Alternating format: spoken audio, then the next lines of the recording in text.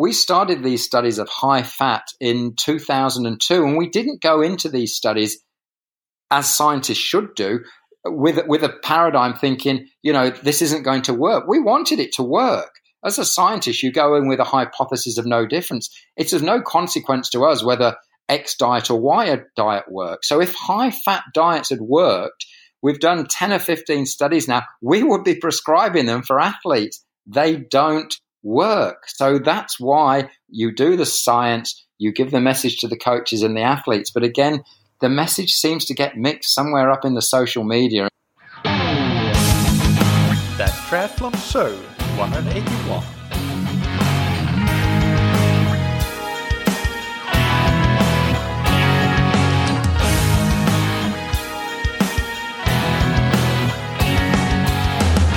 Hey, what's up everybody, and welcome back to another episode of That Triathlon Show, the podcast presented by scientifictriathlon.com.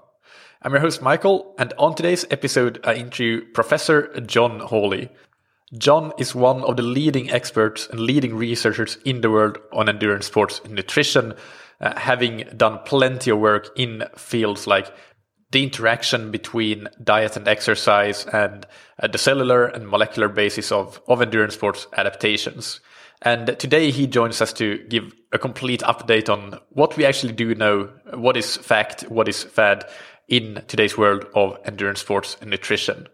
So let's get into that as soon as we thank our sponsors, Precision Hydration, that you can find on precisionhydration.com.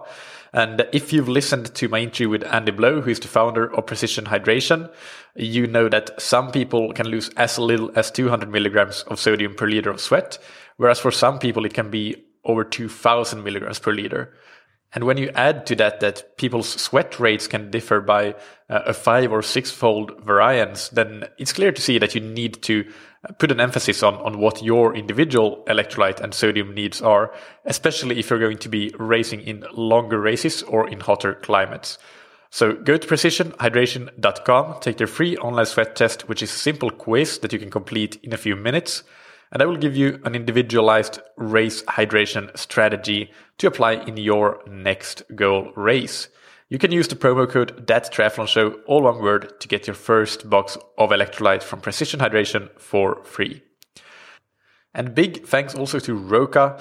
As discussed last week and announced last week, Roka are running a giveaway for That Triathlon Show listeners, which gives you the opportunity to win an entry to any Ironman race in the world, plus a Maverick X wetsuit as the first prize of that giveaway. So that's a great prize, but there are other prizes as well. Customized high-performance sunglasses, buoyancy shorts, R1 goggles, and more, taking the total prize tally up to above $2,000 in prizes. So go and sign up for that free giveaway and enter for your chance to win, especially that Maverick X wetsuit, which is ridiculously fast. I use it myself, so I can attest to that. And of course, that race entry, which would save you a ton of money compared to actually paying for the entrance fee yourself. The URL is roka.com/TTS, and it's linked to in the episode description and in the show notes, of course. So check that out. Roka is spelled ROKA. And if you are doing any regular shopping on Roka.com, as usual, you can use the promo code TTS, all caps, to get 20% off that order. So without any further ado, let's get into the interview with Professor John Hawley.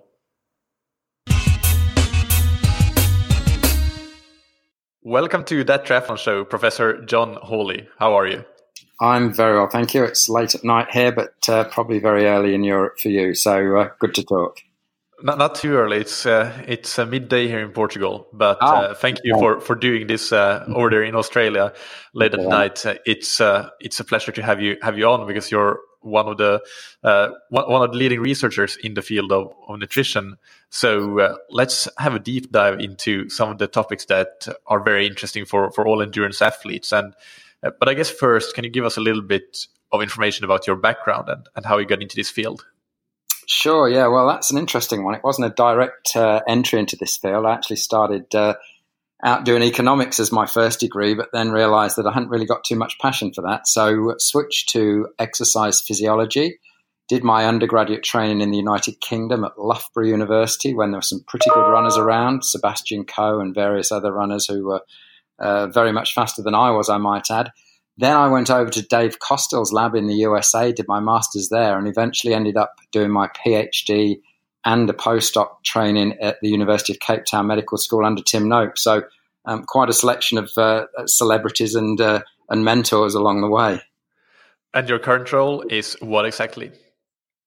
I'm now the director of the Mary MacKillop Institute of Health Research here in Melbourne, Australia. So we have a large group. It's the Exercise and Nutrition Research Group. So as the title denotes, we study exercise and nutrition and their interactions, their effects on training, their effects on health.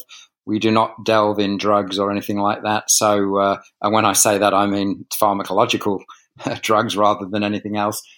So every study that we do has basically got either a nutrition or an exercise perspective, or in most cases, probably both. Yeah, that interaction is very interesting, and we will get into that for sure.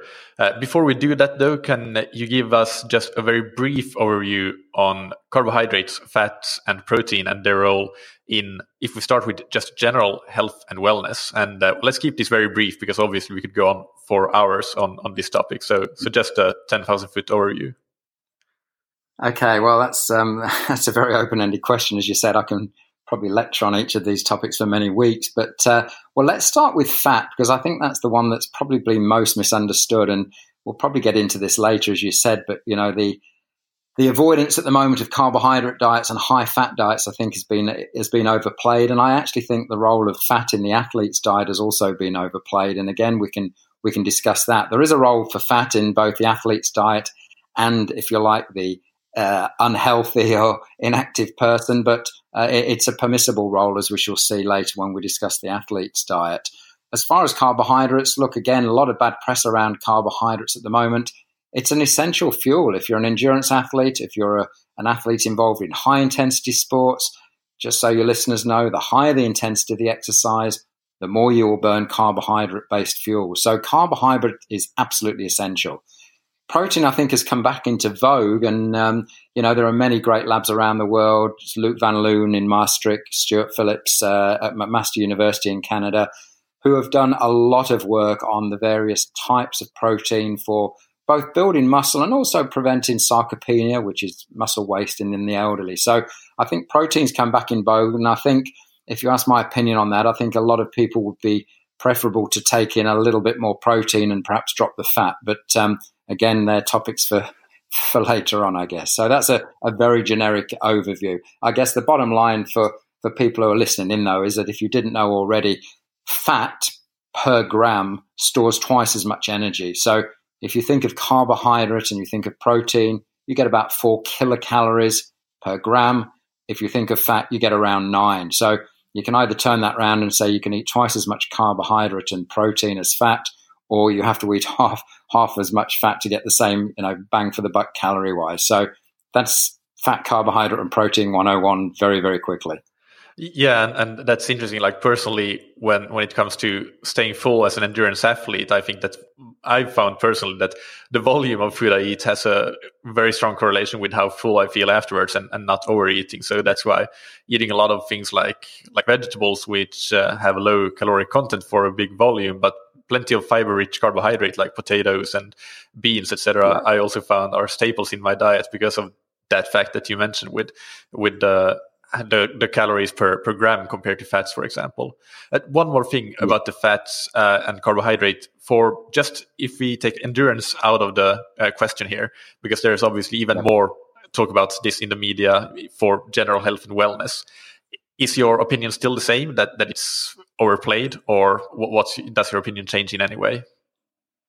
Look, I think we have to be careful with the population we're talking about here. For people who are predisposed to type 2 diabetes, for example, and have what we call insulin resistance, then carbohydrate is, if you like, a dangerous fuel for them because of the massive fluctuations in blood glucose that occur. And so obviously, if you put that sort of an individual on a high carbohydrate diet, you're doomed to failure, and you're actually setting them up for failure in the long run as far as actually becoming a type 2 diabetic. But overall, if you're looking at the, and I use the word very carefully, healthy population, because at the moment, most of the population aren't that healthy. And that's, again, something which has changed dramatically in the last 50 years.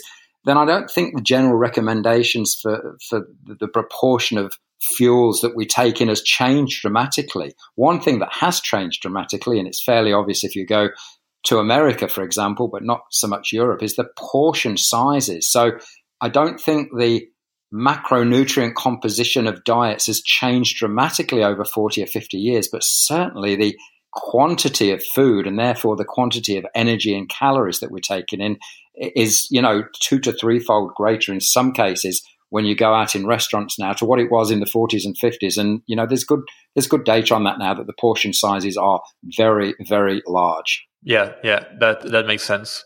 So moving back into the endurance realm here, and let's first make sure that we can all get the basics right, and before we get into the nitty-gritty details and the icing on the cake, so to say. So what is if we call it the 80-20 of nutrition for endurance athletes? Well, look, let's just define what we mean by endurance to start with. And I think, any event which is of a continuous nature, lasting more than 30 odd minutes or something like that, because if you look at those events and look at the energy required to combust them, even if it's a soccer game or a stop-start game and some of the team sports, again, most of the energy is coming from carbohydrate. So, almost all Olympic events and almost any sporting event, unless it's a pure sprint, does depend on carbohydrate and does have some endurance component, even, as I said, if it's a team sport. As far as the 80-20 rule, again, we'll get into the periodization of nutrition and how training load and volume affects that. But again, for the endurance athlete, the diet should be carbohydrate based. And one of the questions that you sent to me is, what are some of the terms that get misused? And I think the concept of what a high carbohydrate or a low carbohydrate diet is massively confused in the media. I think people think a high carbohydrate diet is just eating as much starchy food, potatoes, bread, rice, and pasta as you can in a day. That's not true at all. So I think we have to be very, very careful with our terminology. So as far as the 80-20 rule of nutrition, and again, I'm going to tell you here that nutrition is great, but nothing replaces training. There's no question about that. We eat to support our training, not the other way around. So I always, when I'm talking to athletes, say, look, your nutrition is vitally important. You won't be able to train optimally without it. But let's not steer clear of the main aim. Training is to induce training adaptations, and the physical work that you put in training is if you like, the 80 and the 20 is the nutrition on the top. That would be my way of looking at it. Yeah, that makes perfect sense. And how do you look at things like sports nutrition products in training, the use of them, and eating healthy outside of training and racing, and then using those products? What's your take on that? Look, again, there are so many products that answer could take all day. And, I'll confer to my wife here, as some of your listeners may or may not know, is Louise Burke, who's much more famous than I am and is the head of sports nutrition at the Australian Institute of Sport. And the emphasis there for the last, dozen years or so has actually been on foods rather than supplements and the bars and the gels and everything else, because a lot of the products don't have vitamins, minerals, fiber, or other things which are essential in the diet. And I think sometimes we've lost track of, normal food and what athletes should eat. Now, having said that, the caveat there is, if you're traveling, if you're in a remote place, if you're not able to sit down after a training session in the morning and get a normal breakfast, then some of the bars and the gels and the products are very, very, very good. But I don't think we should use them as forming the basis of an athlete's diet. I think, foods are foods, and as such, we should be making those the priority. And if you like, the icing on the cake, as you've used the term earlier, is the bars and the gels and the sports drinks and everything else. They do have a place, don't get me wrong, they definitely have a place, but I don't think they should replace, normal food and a balanced diet for the most part. Sure, but if you're going out for a 4-hour ride, is your opinion then that you should be using supplemental energy during training session, or does that vary, or what's your take on that? Well, again, I'd have to say, what's the purpose of the training session? I had a coach who said, if I cannot tell you the purpose of the training session, then you can put your bike away or go home and put your running shoes away. So my first question to you will be, what is the aim of that training session? Now, if you said to me, it's a Sunday morning, low intensity recovery ride where the output of the training session is low to moderate and you want to burn a lot of fat, well, then you probably want to try and abstain from carbohydrate as long as possible. If, on the other hand, you want that ride to be at a race pace, if you're doing Hawaii Ironman or something like this, then obviously you want to supplement. So again, I'd throw the question back to you or back to the athlete or the coach and say, what is the priority and the goal, and what do you want to achieve from the training session? When you've got that in mind, then you can tailor the nutrition to the training session and not the other way around. Okay, I think that gives a good perspective. So if you're doing some specific interval work, whether it's race pace or higher than race pace, then you might probably want to use carbohydrate. And if it's a lower intensity ride, an endurance ride, then you try to work on fat oxidation and trying to abstain from those supplements as long as you can. That makes sense. Yeah, possibly, because remember, any time that you take in carbohydrate, you take in a drink on the bike or on the run or wherever it is at the swimming pool, immediately you do that, your fat oxidation, the rate at which you burn fat is massively suppressed. And I guess one other thing for the listeners is, even a pre-training session meal, if it's high in carbohydrate, can blunt what we call lipolysis, the breakdown of fat, and can actually impair fat oxidation for several hours. So it's very, very important. You have that cup of coffee before you go out on the ride, which is fine. But if you put sugar in it or take anything with some carbohydrate in it, then expect an insulin response and expect the fat oxidation rates to be lower than they would if, for example, you went out fasted. So again, you've got to be pretty clever around these things, because just subtle changes in your nutritional status can massively alter the fuel balance and the total fuel bill of any training session. This is actually very interesting, because when we look at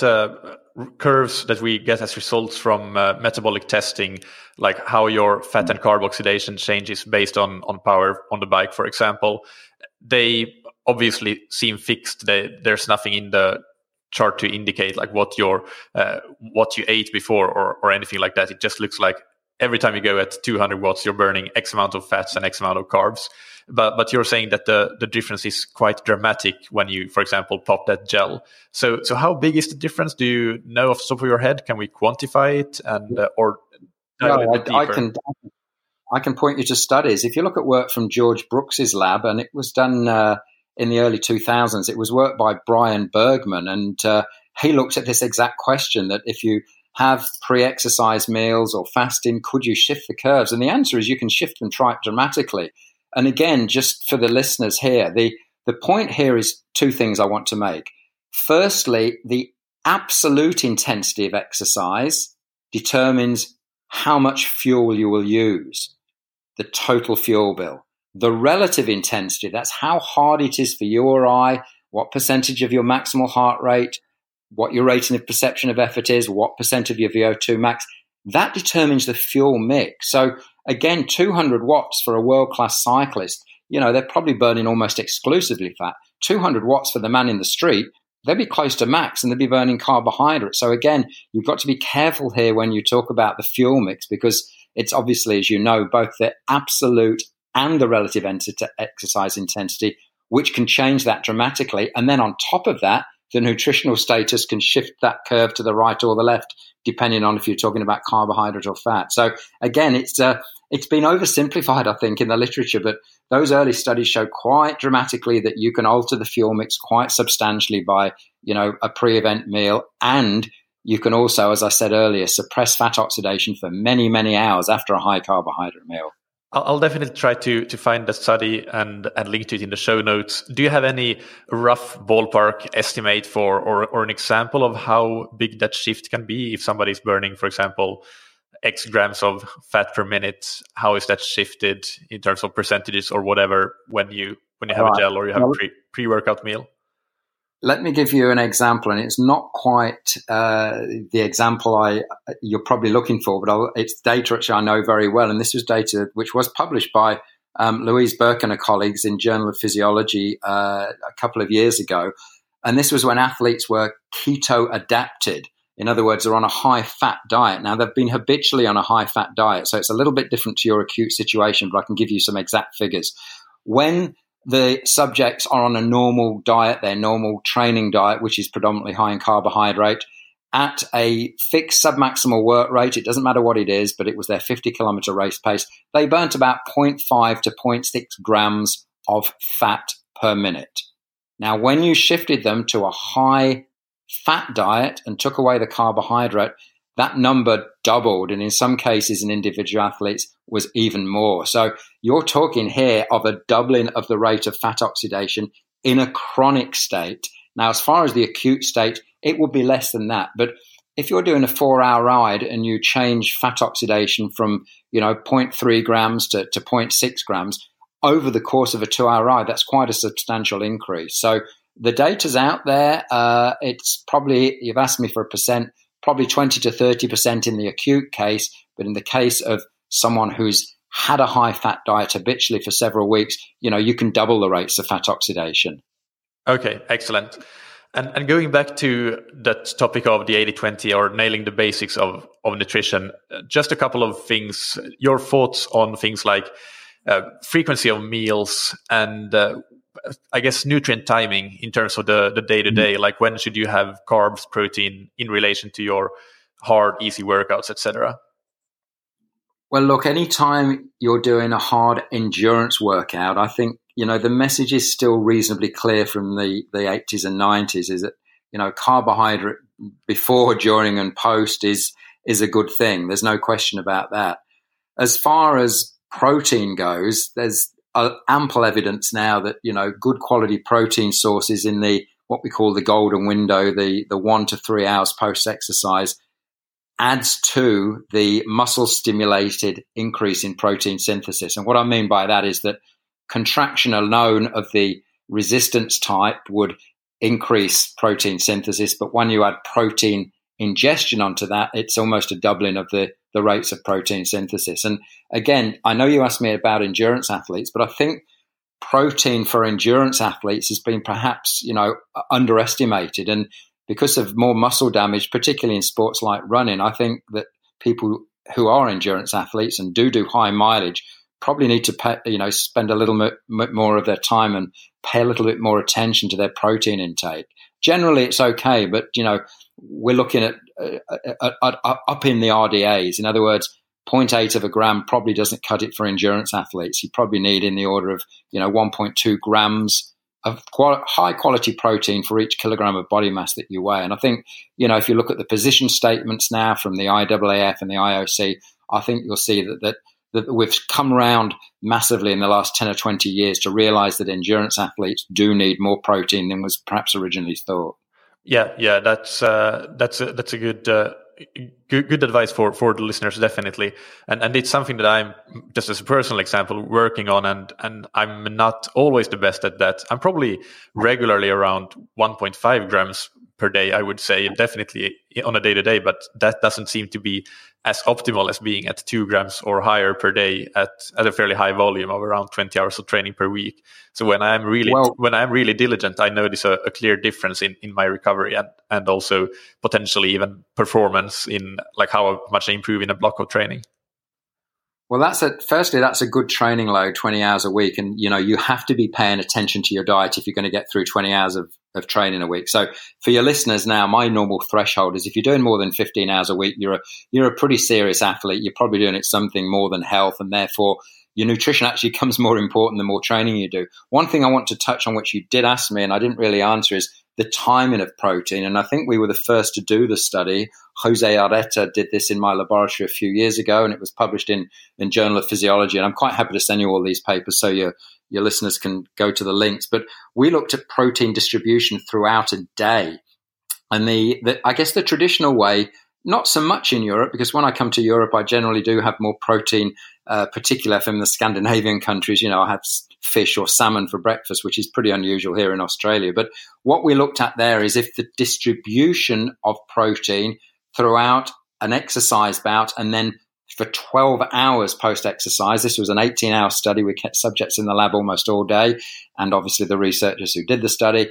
And we showed quite clearly that by spreading the protein in small 20 to 25 gram feedings throughout the day was much more effective than giving exactly the same amount of protein but either in one big dollop in the morning and one big dollop at night, or just trickling very, very small amounts in. So 10 grams, every 30 or 40 minutes. So I guess the moral of the story there is we took the recommendations for strength-trained athletes, which are in the order of 20 to 25 grams post-exercise, and we just kept doing that throughout the day.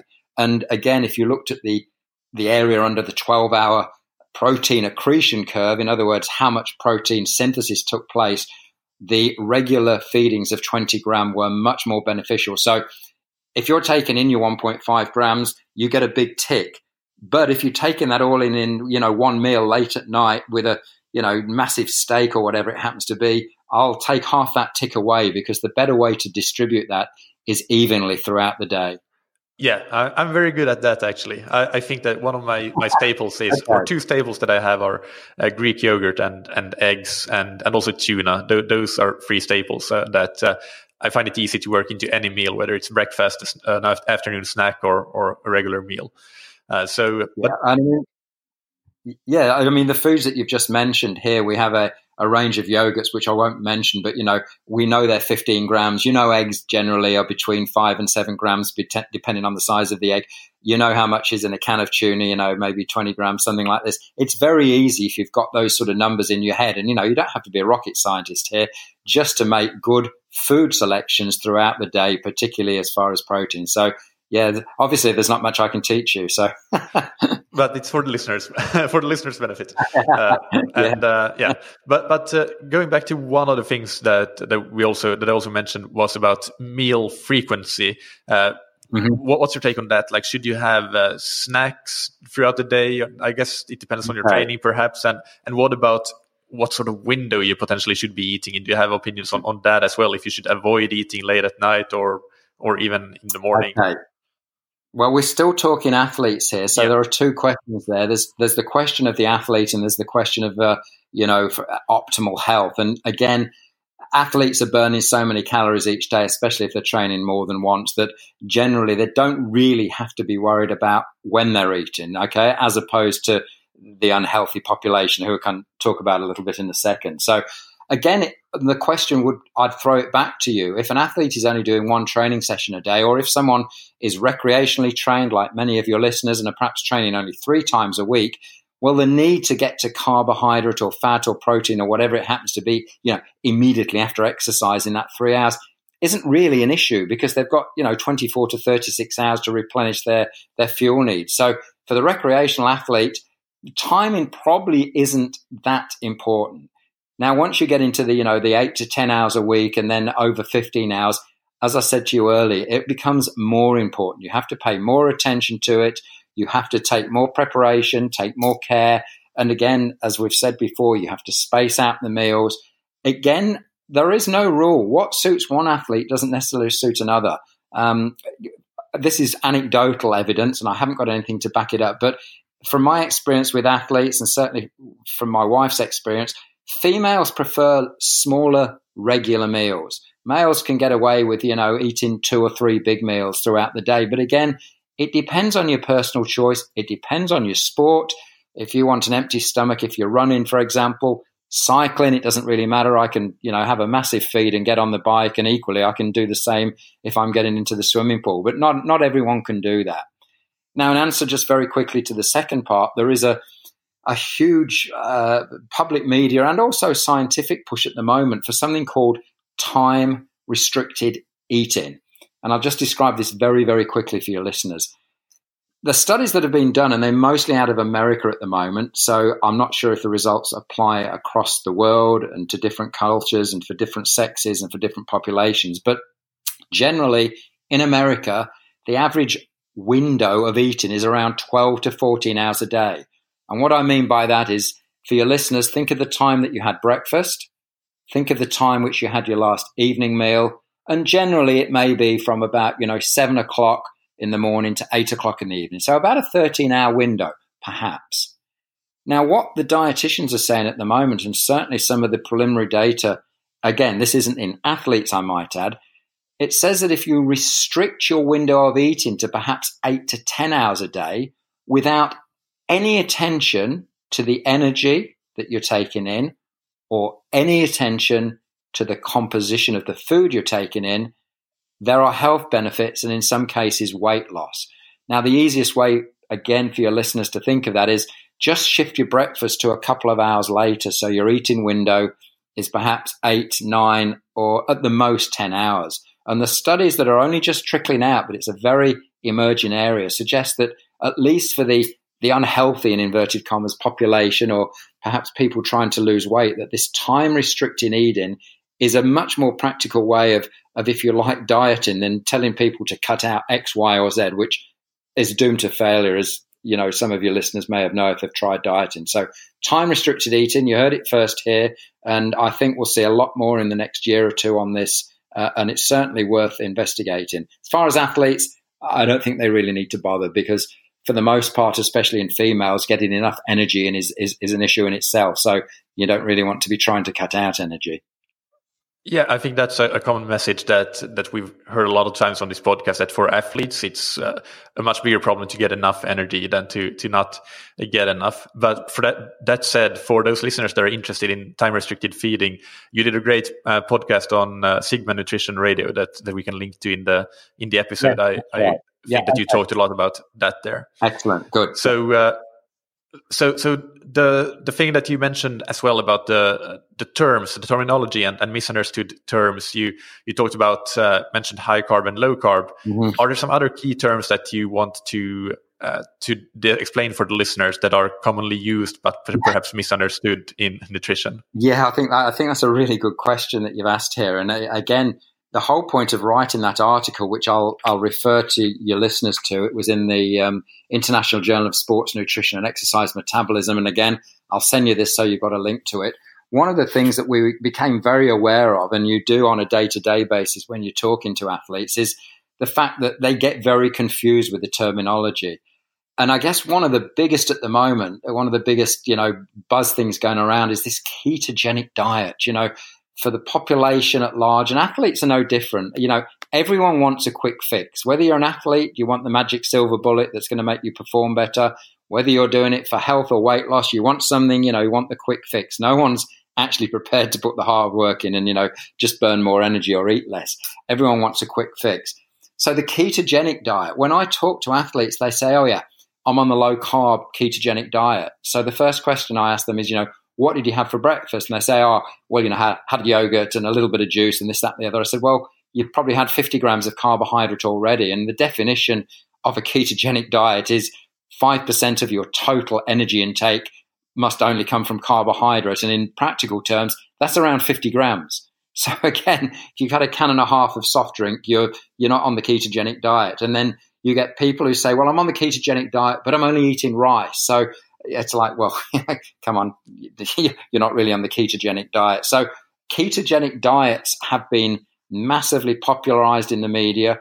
I would say to your listeners, it's impossibly hard to have less than 50 grams a day of carbohydrate unless you are seeing a dietitian or a sports nutritionist. It's almost impossible to construct your diet. So that would be one of my first ones, the fact that people get massively confused with what ketogenic diets are. And they're different from low carbohydrate diets. And I guess that leads into the second one. People, as I said earlier, think a high carbohydrate diet is eating as much carbohydrate as you can, carbohydrate loading, eating everything which, inside has got carbohydrate on the label. That's not true at all. Again, depending on the athlete, depending on the training session, a high carbohydrate diet for some athletes, maybe 6 or 7 grams per kilogram of body mass. That could be termed a high carbohydrate diet. A low carbohydrate diet, probably less than, 3 grams per kilogram of body mass. I'll do a third one for you and then we can either carry on or you can stop me. The train low. How low does your muscle glycogen have to be to train low and get some of the benefits that this, what we call periodized nutrition, where an athlete deliberately starts a training session with lowered glycogen? Well, it's hard to put a number on that, but I'd say it's probably 50% of whatever your resting glycogen is.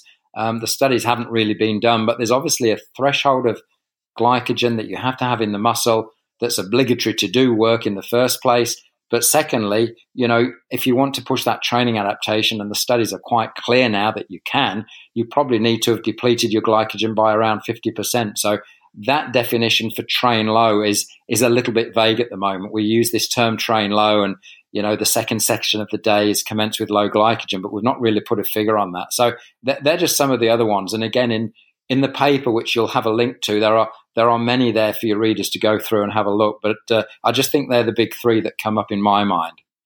Yeah, I think that's very important to cover those off. With the train low, you're saying, I guess, then that people may say that they're training low when they really are not, because they're not at that low glycogen level that you really need to be at to truly be training low. Was that a correct understanding? That's an absolutely correct understanding. And, the early studies, as you probably know, were done when athletes trained twice a day. And what they did is they did their normal session in the morning, and then they deliberately withheld carbohydrate and did a second session, some hours later. Now, in the lab studies that we've performed and other laboratories have performed, just by sheer luck, actually, we hit upon sessions which depleted 50% of glycogen, and we measured this by muscle biopsies. So we know that the subjects start with around 50% less glycogen. Now, I'm just sticking my head on the block here and saying I think 50% is probably right. Whether 40% is better or 60%, I'm not sure. But I think you have to have, depleted your glycogen by a minimum of 50% to get that, if you like, increased training stimulus. Can we quantify that 50% into something like overall calories? And I guess this also leads into whether you should be doing a high intensity session as that first session, because that will obviously burn more carbohydrate rather than just calories, where most of it comes from fat. So how many calories would you typically need to burn? Because we know roughly, I guess, depending a bit on size, of course, how much glycogen you can store in your body. So it should be possible, I guess, to calculate a caloric number for how big that first training session needs to be to get to 50%. Well, you can. Yeah, that's a very hard question to answer. I mean, because if you're starting the training session in the morning, obviously the preceding day's training load plus the nutrition, plus your last meal has a massive influence. But if we go on the fact that, if you're generally taking in around 400 grams, which is 1,600 kilocalories of carbohydrate, you're probably going to be pretty high for that first session. Now, as you correctly pointed out, and again, we jump in a little bit of ahead, but what we've found out, let's just go back to come forward. We've found that when athletes do train with lowered muscle glycogen, on average, their power outputs or speeds are reduced by about 7 or 8%. So that's the first point to make here, that the athlete without glycogen can't train as hard. But the trade-off there is that the hormonal and metabolic milieu and the adaptations in the muscle are greater than when you do all your sessions with high glycogen. So that's, I guess, the first point. Now, when we did our first studies, we did 2 sessions in the day. And obviously, as I've just said, the second session was somewhat compromised. We've now got a little bit smarter, and we've got what we call train high, sleep low. And if you want me to explain that, I can do that in a couple of minutes. So please do, yeah. When you take it in the order that you feel is best. All right. So what we do now, and this is covered in the science paper, and there's a nice diagram there, so your readers can link to that and see exactly what we mean by this. So we give athletes their normal diet, and we get them to train with high glycogen stores in the late afternoon or evening. Now, because they've got high glycogen stores, that training session is a high intensity one and is not compromised because glycogen is intact and you've got all the glycogen you need to do for the hard workout. Now, what we do then is deliberately withhold carbohydrate foods, give them high protein and high fat, and put them to bed so they sleep low. In other words, they've trained with high glycogen, train high. We withhold carbohydrate. We get them to sleep in a low carbohydrate state, and then we bring them back the next morning, fasted for a training session. They've got the benefit the night before of doing a high intensity, and the next morning, it's just a long, easy ride or run for 2 hours, 3 hours. Their fat oxidation rates go through the wall. They're incredibly high. So by, I guess, sequencing the order of nutrition and training there, and this is the classic training-nutrition interaction, we've got the best of both worlds. We've got the high-intensity training session not being compromised. We've got, hopefully, the training adaptations happening in the night at a better rate or a greater rate because the carbohydrate is being withheld. And then the next morning, they're burning as much fat as the muscle can possibly oxidize by having them train in a low carbohydrate status. So we've evolved, I guess, that scenario over the past 5 or 6 years, largely by trial and error, I might add, but largely through the input of athletes who have said that we don't want to compromise our training. How about training later in the day? So it was a case here of having a very good national ranked athlete in my lab who said, this isn't, athletes aren't going to do this. If they see their power outputs on their SRMs down by 8 to 10%, they're just going to, go back to what they did before. So that's something that has evolved with the input of athletes and coaches. And now we've got a very robust scientific model, which we do describe in the science paper, as I said, which we think is probably a good compromise. Now, the final thing, and I know it's a long soundbite here, is train low should not be done every day of the week. When our first paper came out in Journal of Applied Physiology in 2008, I had a few angry emails and phone calls from coaches who said, my athletes are, just in a heap. They're performing worse than ever. And I said, well, why? What's going on? He said, we've done your train low. We've done it for 3 weeks now. I said, what do you mean? We did it twice a week or 3 times a week at the most. And there was a long silence on the telephone where I realized that the coach had been getting his athletes to train low chronically without even ever having high carbohydrate or quality sessions. So bear in mind, train low is not something you do every day. How do you periodize that in the yearly plan as well, that you do more of it in certain periods, or can you do it 1, 2, or 3 times per week throughout the year? What would be your opinion on that? Very good question. I think there are 2 scenarios. The first one I'll give you is I guess in the 4 to 6 weeks before, an important race. I think it's very, very important then. I think it's good to get in some training sessions, again, depending on your event, but certainly for endurance events and certainly for the longer events like Hawaii Ironman, to get those train low sessions in the morning where you're burning maximal fat at a very, very high rate, I think is very, very important. Now, the other thing which actually, again, a coach raised to me, he said, and I was doing a seminar recently, he said, what about the athlete who's coming back from an injury? And I said, well, hold on, what do you mean? Do you want them to train low? He said, well, wouldn't you want them to train low occasionally, so long as it didn't injure them further, because you would accelerate their rate of progress back. In other words, accelerate their training adaptation.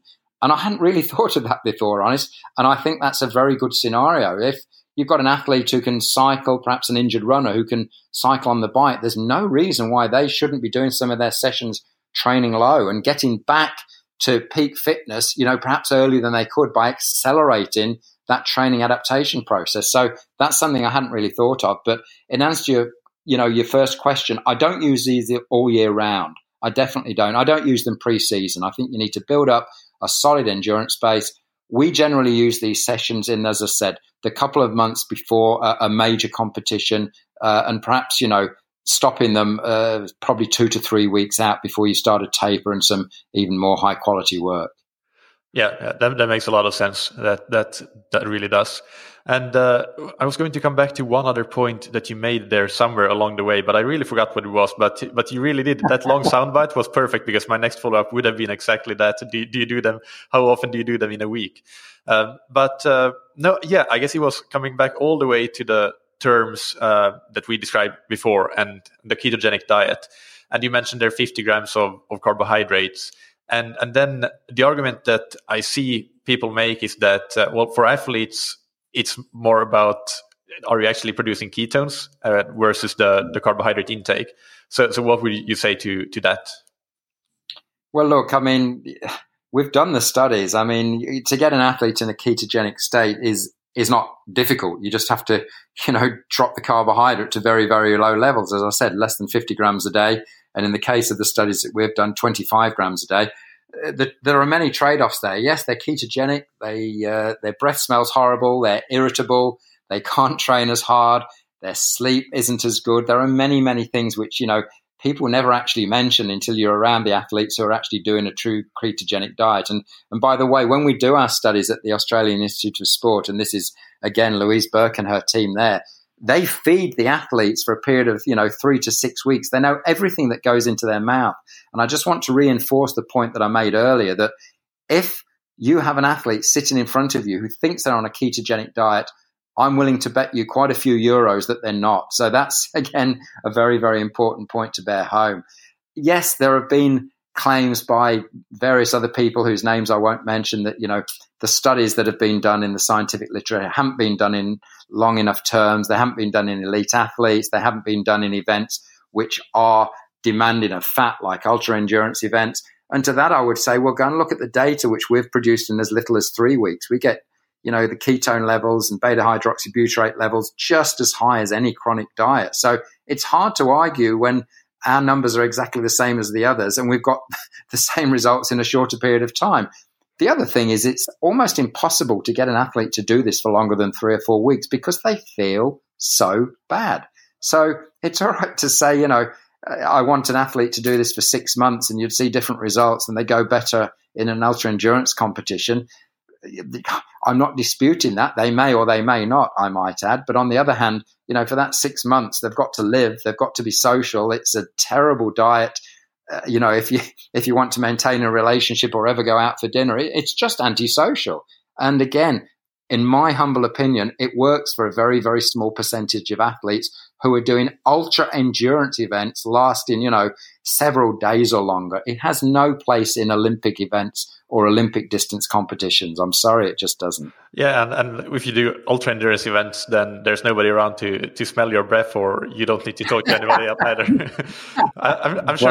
I'm sure you saw Asker Jokendrup GIF that he posted on Twitter with two people talking, and one of them was asking what does it take to go on a ketogenic diet? How long does it take to adapt? And the other one smartly responded that it takes 1 week longer than the longest study that has been done.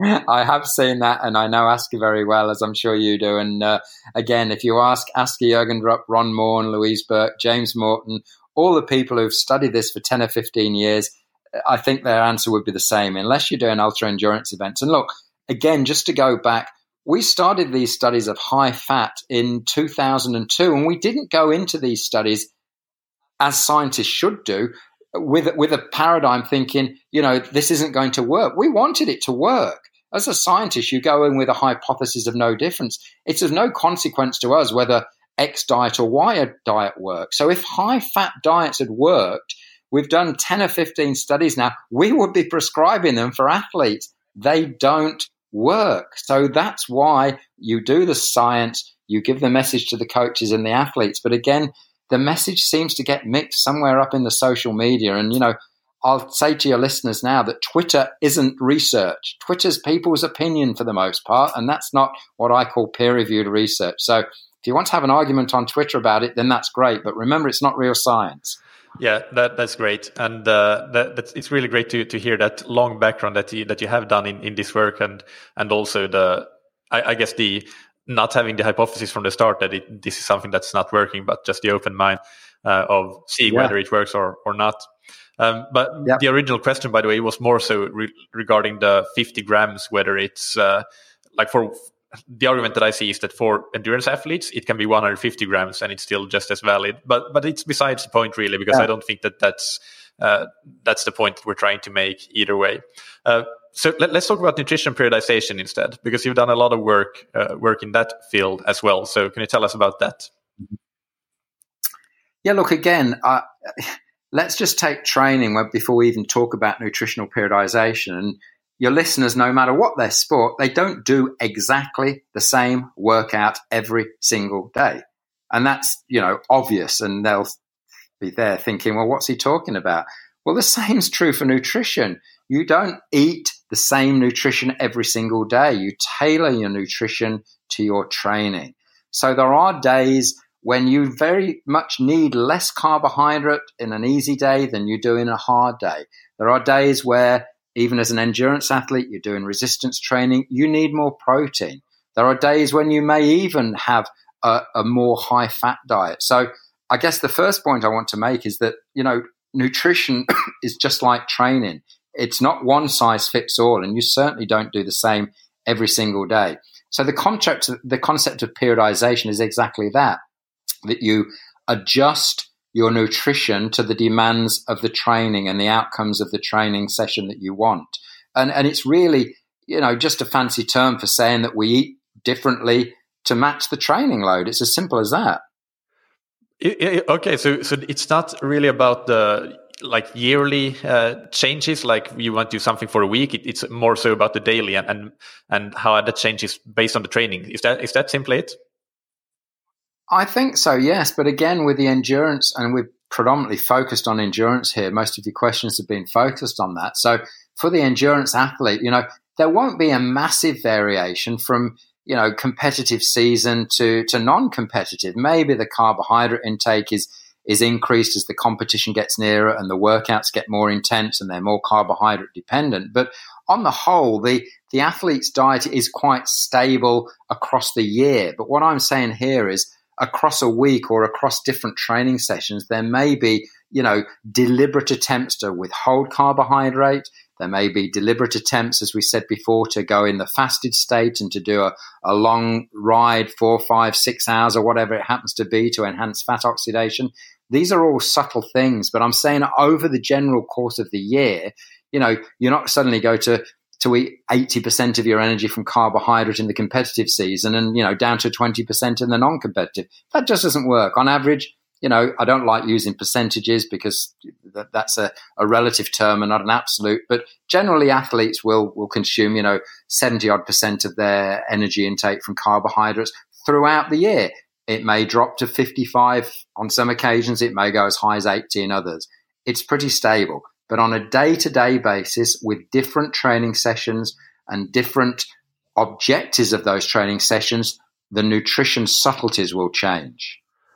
Yeah, that makes a lot of sense. But I think we need to add this term then to the commonly misunderstood, because I've certainly read articles on various sites where the authors refer to nutrition periodization as, for example, in the preseason having a block of lower carbohydrate training where it's not really so much about the day-to-day, but actually for 3 weeks they reduce carbohydrate significantly and then increase it later on. But what you're saying is that that's not really what it's about, which makes sense. I'm not at all disputing that, but I guess that what I'm saying is that it's often misunderstood and in its use in that case.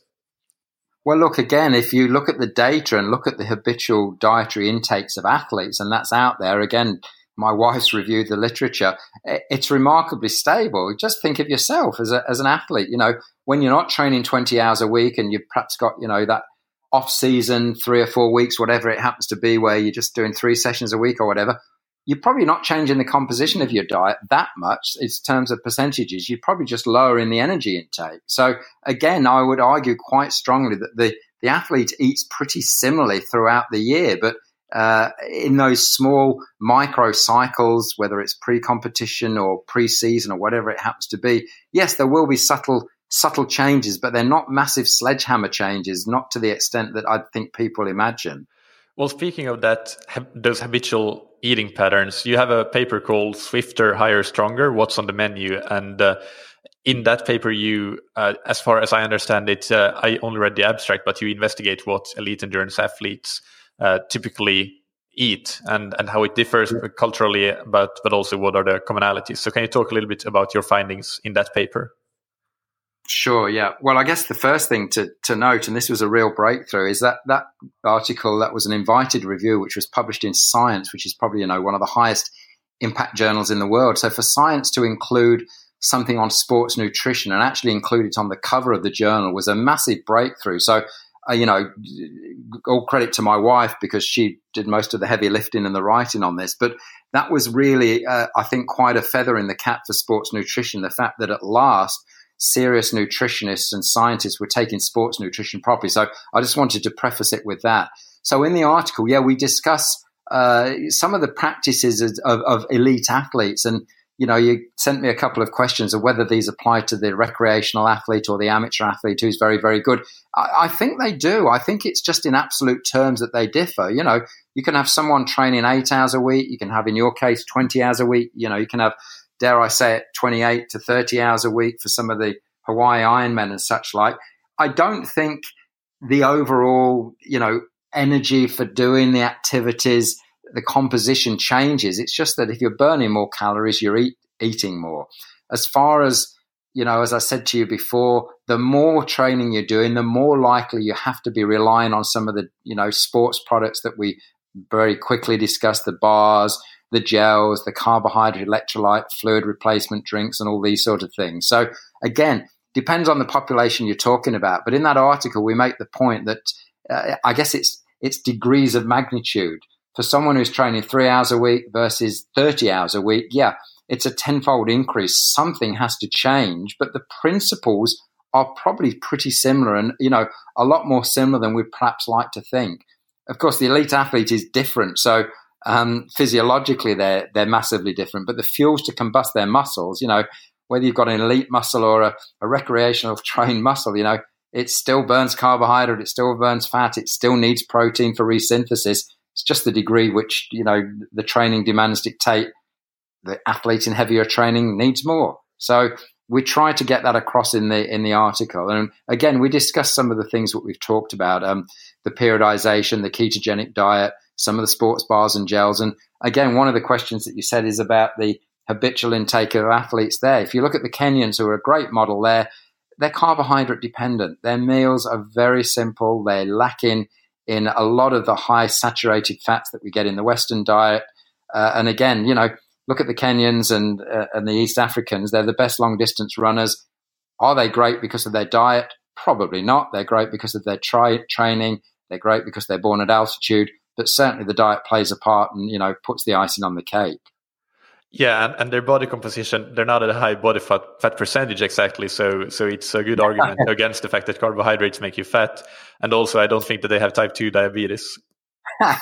Look, most of the Africans are, 48 kilograms wringing wet. So, a Westerner who's 70 kilos is never going to win a big city marathon these days. And 70 kilos, as isn't that heavy. But generally, if you're over 50 kilos now, you're not going to be at the front of the pack. And, your listeners can look at the next start line of a marathon race. And, the skinnier guys are at the front and the people who are heavier, I dare say it, are going to finish at the back. It's as simple as that, unfortunately. Yeah. So did you analyze food diaries in that paper or in the research for that paper? And did you find any staple meals that seem to be common if we, for example, take from a common Western diet, but from an elite athlete's perspective, what would be some typical meals that they might consume for breakfast and or lunch and or dinner? Well, look, for the Africans, it's completely different. They have a lot of mealie and maize and stuff, which probably looks fairly unpalatable to us. But for the general Western diet, the staples are still the staples, the breads, the yogurts, the pastas, the potatoes. And it's funny, nutrition tends to go in waves. At the moment, there's this big push in some of the medical journals that, eggs are bad for you and blah, blah, blah. And Stuart Phillips and others in the protein area have come out and said, well, that's not necessarily true. For example, there's been a swing against, dairy. Things come and go. But the endearing and the enduring feature is, carbohydrates are carbohydrates. And, for the most part, no matter how you get them in, the muscle sees them the same. They'll resynthesize them to glycogen. And again, on a meal-to-meal basis, it's very hard to give you that information because it depends where you are. If you're in Europe, you're eating differently to South America, you're eating differently to North America. But again, most of your listeners will know what the good high-quality carbohydrates are. They'll know to stay away from the saturated fats. They'll know that, protein in both animal form and vegetable form is very good. I think most people have got a pretty good idea of what they should be eating. It's just whether they stick to that is the point. Yeah. But so it's okay to eat oatmeal. We don't have to go and get some Kenyan carbohydrate sources or buckwheat or quinoa or whatever the superfood carbohydrate source is these days. No, look, again, it's availability. That's what they eat in East Africa. It's not what we eat in Australia. It's not what, people eat in Europe. You eat what's practically there, what's available, what's, another way of looking at this, of course, and I forget which paper this is in, but, someone's done the comparison of various foods and how many grams of either carbohydrate or protein you get per dollar spent or per euro spent. And you can look at it that way if you like, because, all athletes aren't necessarily rich and can afford high quality protein sources. But no, I think it's what's available in the country. Local customs dictate. The French eat differently to us. Maybe the Portuguese eat differently. I'm not sure, but it's practicalities. It's the basics. Again, I think we tend to get a little bit too fancy. The muscle sees glucose, it resynthesizes glycogen. It's not really that worried where it comes from. Okay, no, that's a really good message. Really good message to take home. And a few more things. Well, I'll jump to one of the questions that is a bit down the list because I really want to ask this question. Make sure that we get that in. And that is, what are the most common mistakes that you think endurance athletes make in their nutrition? In their nutrition? Well, I thought you were going to stop the question at, what are the common mistakes endurance athletes make? It might be the nutrition exercise interplay, like not fueling, but somehow related to nutrition. Look, again, and I don't want to stereotype this, but you did hit on it early and we vaguely discussed it. I think for someone who's training 20 plus hours a week, particularly females, I think the concept of taking just enough energy, forget what food type it is, just enough energy in to meet the fuel demands. And we see, a whole myriad of injuries, the stress fractures, the bone injuries, the compromised immune system, which is a big thing when you have what we call low energy availability, which is basically just a term which means you're not taking in enough food to match the demands of daily living plus training. So I think that's one that I'd put, quite highly up there. Again, I'm not saying it's just specific to females because we see it in male cyclists as well, but the energy availability concept is an interesting one. And I think that's a mistake that people make. As far as other things, I think a common mistake, and I'm jumping into competition here, is that people often try nutritional strategies, in a race, and they have not trialed them out in a training situation. And, I can give you examples of even elite athletes who have done this. That's a big no-no. So as far as nutrition, try everything in training before you do it in racing. That sounds so simple. It's not funny, but you would be absolutely amazed at how many athletes I've spoken to who say, oh, yeah, I tried this, I had really bad GI disturbances. I said, well, did you have those in training? And I said, well, no, we only do this during competition.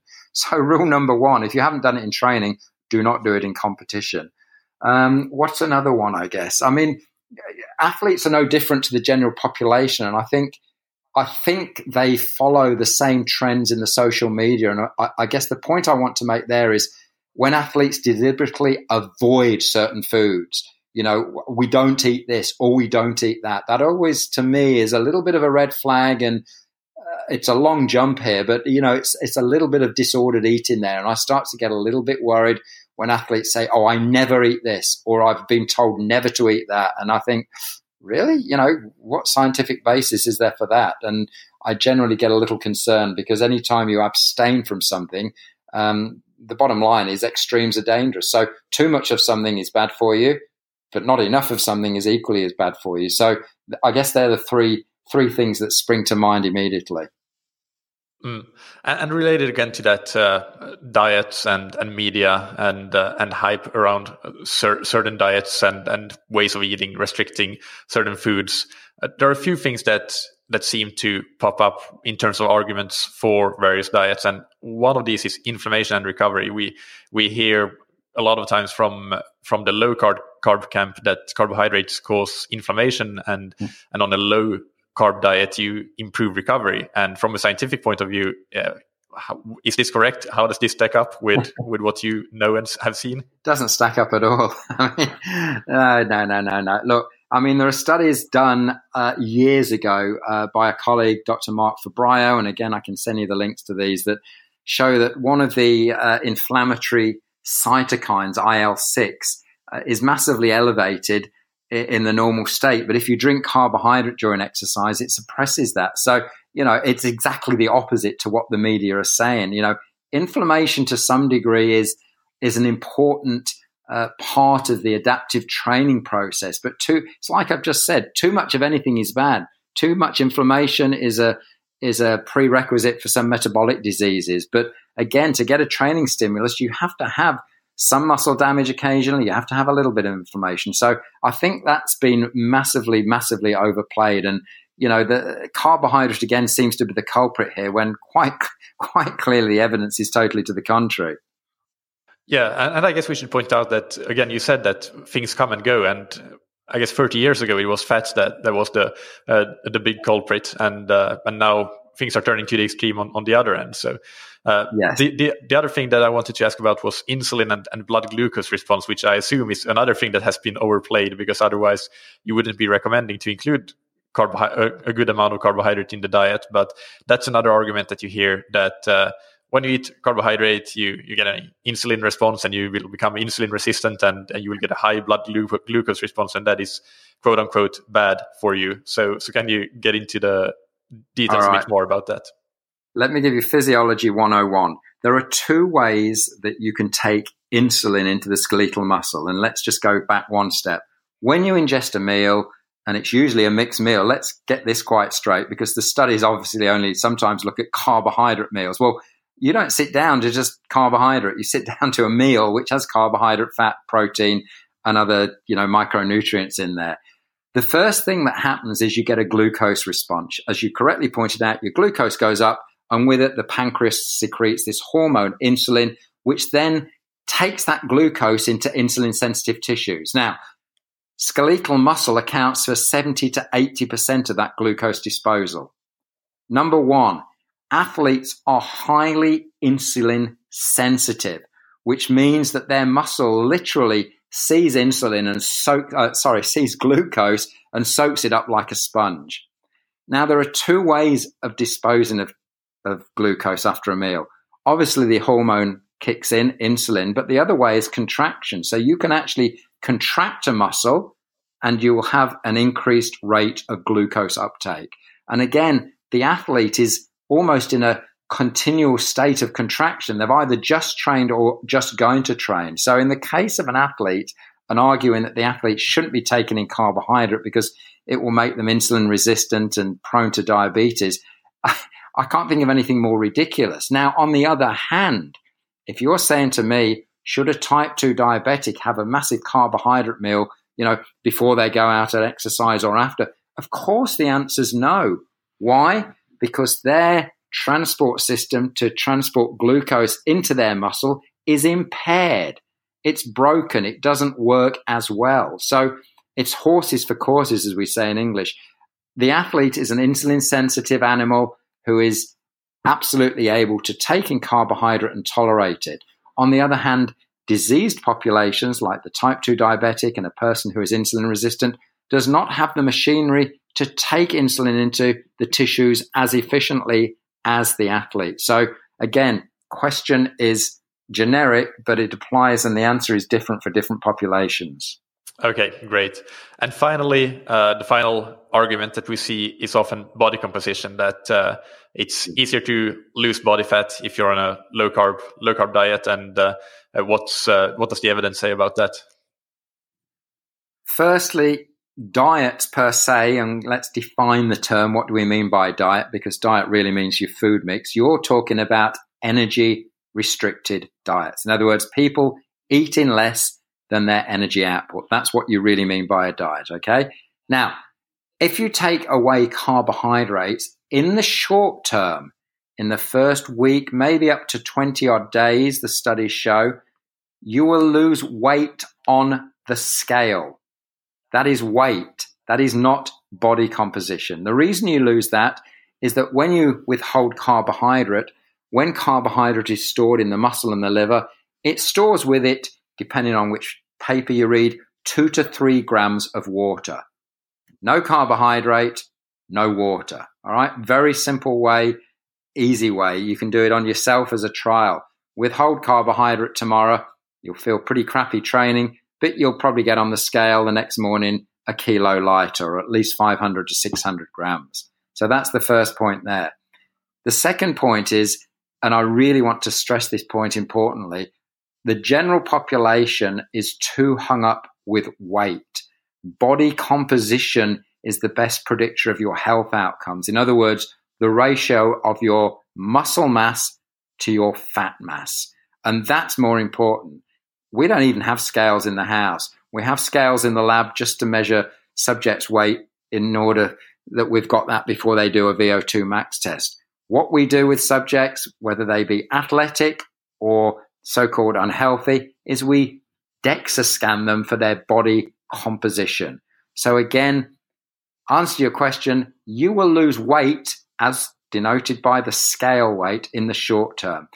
Most energy restricted diets, unfortunately, in the long term, and I'm talking 6 months, 12 months, 18 months follow-up, are ridiculously unsuccessful, which is why, as I said before, if this time-restricted feeding or time-restricted eating can be shown to be a practical way of people to lose weight and hopefully fat mass without paying massive attention to, restricting energy or changing the composition of fat and carbohydrate, I think we're onto a winner there.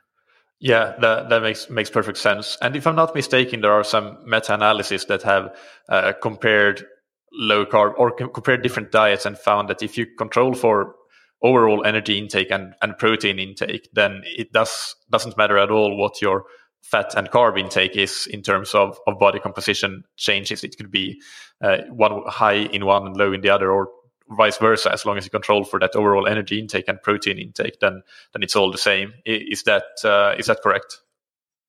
You're absolutely correct on that. And I guess the other thing that I will, thrash out again is that most of the studies that are in the medical literature only measure the weight of the subject, and they pay very, very little attention to the actual body composition. And what I'm saying is, the scales measure mass. They measure how much of you is there. That's as simple as it gets. It's a basic measure, but it's not an accurate measure. And as you said earlier, body composition, the reason the Kenyans are good is because they have a very, very high muscle mass and a very low fat mass. And again, that is the bottom line for both athletic performance and health. Whether you or I training every day, whether it's our parents who are trying to maintain their muscle mass, everyone wants to have the highest muscle mass they can for their event with the lowest fat mass. And of course, the only exception I can think of that is, sumo wrestling, but most of us aren't sumo wrestlers. So that holds across the board. Yeah. Okay, perfect. Is there anything else you want to add before we go into the rapid fire questions? No, I like your rapid fire questions. I'll have to be, rapid fire with the answers for some of these, but go ahead. We'll keep these to 15 seconds, like you said. We'll just give you a quick soundbite. All right. So first one, what's your favorite book, blog, or resource related to your field of expertise?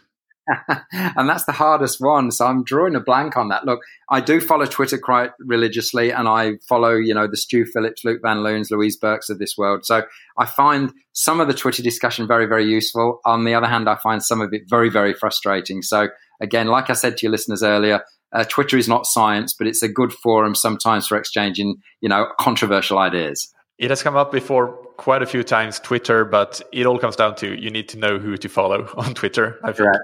Correct, yes. What's a personal habit that's helped you achieve success? Okay, I probably in an average year miss about 7 or 8 days of training, and that's usually when I'm on the road or I'm traveling in an airplane at 33,000 feet. So I think the discipline of being an athlete or an ex-competitive athlete and always making that time in the day, because some of my best thoughts for studies have come when I'm on the bike or actually swimming in the pool, and I've got out and I've written the idea down, and maybe 9 times out of 10 it hasn't been a brilliant brainwave that I thought it's been, but certainly regular exercise every day keeps me sane, number one, keeps me fit, number two, but also has been really good for sort of generating some of the ideas. I get my best thinking sometimes at the end of a workout. Well, first, congratulations for being a fantastic role model to all of us. And second, I love that term, making time. It's not so much about having time as making time. Of course it is, yeah. And finally, what do you wish you had known or done differently at some point in your career? I wish I'd have known when I was a competitive athlete and a very good one in New Zealand as a junior, running very fast 400 meters, that I didn't need to do long, slow runs and run 50 or 60 miles a week. I would have cross-trained much more. I would not have done slow miles. I would have not got as injured as much. And, who knows, I would have been a lot better. But of course, as we get older, we always get faster and better, don't we? So you were on the Lydiard approach then? Well, I got influenced by a Lydiard type coach, but I was a 400 and 800 meter runner, and I started doing a lot of, I won't call it long, slow distance, but just unnecessary miles. And I just think it killed all the fast twitch fibers I ever had. So if I could have my time again, I would probably do a little bit more cross training. I would certainly do a lot more resistance training for muscle mass, because I didn't even touch that until I was, in my early 20s. And I'd probably train less. I'd actually train less. I think I could compete now. I have a 15-year-old son who's a national level swimmer, and it's taken us a while, the last 3 or 4 years, to figure out that, he doesn't need to swim, 4Ks a session, because he swims, events which take 2 minutes. So I think generally people are overtrained. So rest judiciously. When I say I exercise every day, I'm like a triathlete. I can rest my legs by swimming. So I'm not hammering my body every single day or the same muscle mass. So I think I would train a little bit less and probably have performed a lot better. Okay, yeah. So finally, where can people follow you and find out what you have got going on and new papers and such that you're publishing? Okay, good question. So I am on Twitter, and I generally, I'm not a massive Twitterer, as it were, if that's the correct verb. I generally put new papers on that the lab publishes as they come out, generally the ones that are freely available. And again, most of the ones that we've discussed in this podcast are freely available. And so I'll be able to send you those, including the science one, which is a free download. And again, if they're really, really, really interested, there's the PubMed site where you can look up anyone in the world or just stick in keywords, ketogenic diet athletes, and it'll spew out 500 to 5,000 papers. So they're the main views, I guess, where I put my perspectives across: Twitter and on PubMed, so you can see what we're actually publishing. But there are a lot of good people there. And I'll add ResearchGate as well, because I know you're there. Because I checked you out there. No, ResearchGate is good. My secretary does that for me. I don't have time to do that. But again, your point was very valid earlier. You've got to know who to follow. And I'm not going to advocate who not to follow, but I've mentioned a few names. And again, the people who are publishing in the field, who are at the coalface, doing the work with the athletes, they're the ones to follow. Not people who are not doing research but have opinions on Twitter and haven't really studied an elite athlete in their lives. I get very disappointed when these people have huge followings with little scientific background. So that's my I guess that's my gripe on that. Okay, thank you so much, John. This has been super useful. This will be a very well received episode, I'm sure. Thank you for talking. And if you're doing 20 hours of training a week, you're obviously eating well. And I'll have to follow you in races to see how you go. Thanks. Yeah, I'll go and have lunch now. Okay, make sure you've got some protein in there. Yeah. All right, take care. Nice to chat. Take care. Bye. I really hope that you enjoyed that interview as much as I enjoyed talking to John. I think that if you're a regular listener and you've been following the podcast for a long time and listened to most of the episodes, then you will agree with me when I say that this episode was for endurance sports nutrition what, for example, the episode with Joel Filial would be for just triathlon training in general, the coaching and training aspect. There was just so much great advice from somebody who really knows his stuff and actually has evidence to back it up, to back up what he's saying. And that's nutrition is a minefield when it comes to this. So I think it's important to really, really pay attention to who you are following on social media and actually listening to, and being extremely critical with how you consume information about nutrition, because there is so much misinformation going on. So I am super happy that John agreed to come on the show, because he's one of the busiest people in the industry, because he's one of the most well-known and most sought-after experts. So it's really, I express the greatest gratitude to John for that, and hope that you agree with me that it was worth his time, that he has made a big impact on all of us with this interview. So go to thattriathlonshow.com to get all of the links to the research papers that we talked about, and of course to just see the recap of this entire episode. And you can also on the scientifictriathlon.com website find all related episodes, all nutrition episodes that we've done here, by going to the menu bar to more popular topics and nutrition, and there you'll find all of those episodes. And fortunately, I can say that almost every single one of them are definitely aligned with what we talked about today, and I can recommend listening to those as well. That's one of the advantages, I guess, of being very selective with the guests that I bring on, that there are not too many that I would discourage you in hindsight from listening to, but there is a notable exception. And without naming names, I will say that it's episode number 44. So that one I would avoid. But all the other ones should be good to go. In the next episode, except for first is Q&A, that's a Q&A of course, but next Monday I have a big 2-part interview. So that will be part 1 of that 2-part interview, where I interview Menachem Brodie, who is one of the best endurance sports strength coaches in the world. So we'll get into the weeds there with strength training, which has been a while. So I think it's really good that we bring that topic up to the forefront again, because strength training is an important part of triathlon training. So look forward to that. Stay subscribed, of course, so that you don't miss it. Finally, a house cleaning item. You heard me a month or so ago, I guess, announced that I'm looking for somebody to help me with customer support on Scientific Triathlon. And I can announce now that I filled that position with a coach from Belgium. His name is David Deutsch, and he's a full-time coach and joins the ranks here to help out with, first and foremost, questions about training plans. So people that buy training plans from Scientific Triathlon can get help by reaching out to him.